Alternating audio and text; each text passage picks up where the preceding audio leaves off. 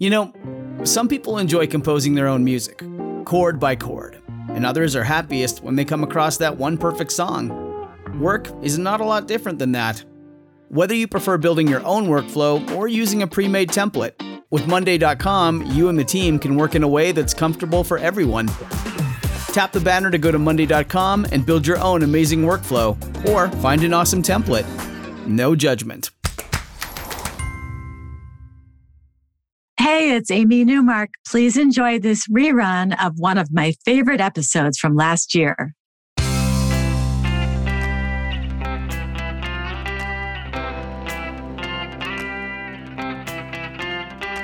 Changing your life one story at a time. This is the Chicken Soup for the Soul podcast with Editor-in-Chief Amy Newmark. Hey, it's Amy Newmark with your Chicken Soup for the Soul. And it's time to launch our next pair of books about dogs and cats. These books are always a big hit because stories about our favorite family members are so compelling and so entertaining. And they're often full of great lessons about resilience, living in the present moment, forgiveness, showing affection. So the title of our new cat book is Chicken Soup for the Soul, My Clever, Curious, Caring Cat. And we've got 101 stories and poems about just that, cats being curious and caring and surprisingly clever. Today, I'm going to share 2 stories about cats with a purpose, a mission, and you'll be amazed by what these 2 little pets did. In our first story, Beth Gooch tells us about her 12-year-old cat, Molly, who had been a gift from Beth's late sister. Molly was part of a litter born on her sister's farm. And this cat was always petite and independent, taking in stride whatever life threw at her. But even so, when Beth saw her friend's pit bull lunging at Molly, she was concerned for the little cat. Maybe the dog was just being friendly, but it was scary. At least for Beth it was. Molly, on the other hand, didn't even flinch. She stood her ground and she stared that big dog down with her green eyes. And that big dog's growl became a whimper, and his brow furrowed in bewilderment at this fearsome little feline. Beth's friend was impressed. She ran a rescue group that saved dogs from the local shelter, and they placed these dogs in homes where foster families socialized them until they were adopted into their forever homes. Maybe this little cat could help get those dogs ready for adoption and make these dogs cat-friendly. So soon, every dog that Molly's friend rescued went through a stare down from Molly the cat. And later, when Beth and her husband fostered dogs themselves, every one of those dogs learned from Molly how to get along with a cat. And with a cat-friendly badge next to their descriptions on the rescue group's website, those dogs were way more likely to find a new home. Beth says that Molly trained about 40 dogs, helping them make the transition from unmannered shelter animals to gentle pets bound for loving homes. L.A. Kennedy's story, Big Guy to the Rescue, is about a remarkable cat that acted as a rescue group on his own. This cat on a mission came into the Kennedy family's life when they discovered him sheltering in the aluminum boat they used on the nearby lake. The first time they saw him, they thought he was a bobcat because he was so big, hence the name they gave him, Big Guy. Well, at first, Big Guy didn't trust his new humans, and he would growl when they walked too close to the boat. So they just put dishes of food and water out for him and left him alone. After a few months, though, Big Guy started to trust them, and he came out of the boat and explored their property, eventually even accepting a heated bed in their garage. Big Guy blended with their other rescued cats, and he actually took on the role of protector of the whole group. If one of the other cats was threatened, it would run behind Big Guy or follow him to a safe place.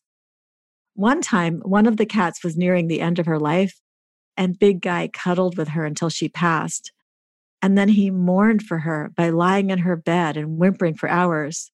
She was one of the abandoned cats he had befriended and led to the house, because that's what Big Guy did. He found homeless cats and brought them to the Kennedy house to be adopted. L.A. watched him do it one time. She was looking out the window and she saw Big Guy emerge from the nearby woods. He stopped abruptly, looked over his shoulder, and waited. And then a small cat crept out and stopped a few feet behind Big Guy. And then the poor thing wobbled and fell to the ground. Big Guy went over to the little cat, nudged it until it could stand, and then pushed it gently ahead of him. And when the cat wobbled again, he held it upright by leaning his body against its side. When they finally made it within a few yards of the house, Big Guy left the small cat and began pawing on the back door. When L.A. opened the door, the cat led her to the little injured cat and watched when she knelt down to talk to it. The cat was obviously in need of medical assistance, so L.A. took her right to the vet. She says, Big Guy watched as I carefully wrapped a towel around the small cat and put it in the carrier. I patted him on the head and assured him his rescue would be treated well. He looked me in the eye with his big blue eyes, and I knew he understood. He was waiting next to the garage when I returned from the vet with the cat. He sniffed its bandaged leg and then groomed it. Another foundling was added to our furry family.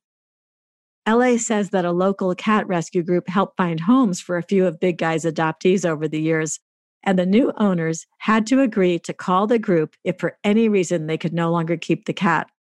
So occasionally one of those adopted cats would be returned to the Kennedy household, and Big Guy would greet it and groom it when it returned.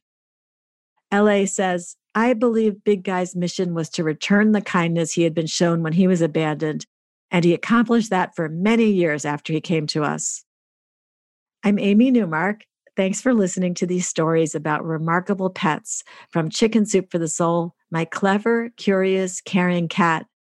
You can go to our website, chickensoup.com, and click on the podcast button to read more about this book and all the topics it covers.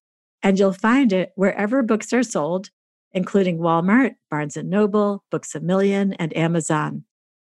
If you want to read stories from this book and our other new books, you can sign up for a daily newsletter and get a free story in your email every day. Just go to chickensoup.com and click on the newsletter sign-up option. You can also follow me on Twitter, where my handle is @AmyNewmark, and you'll see links to our free stories and to this podcast. And come back for our next episode for something completely different. If you're a family caregiver, or you expect to be one at some point, you'll appreciate these 5 tips that will help you navigate the world of elder care and dementia.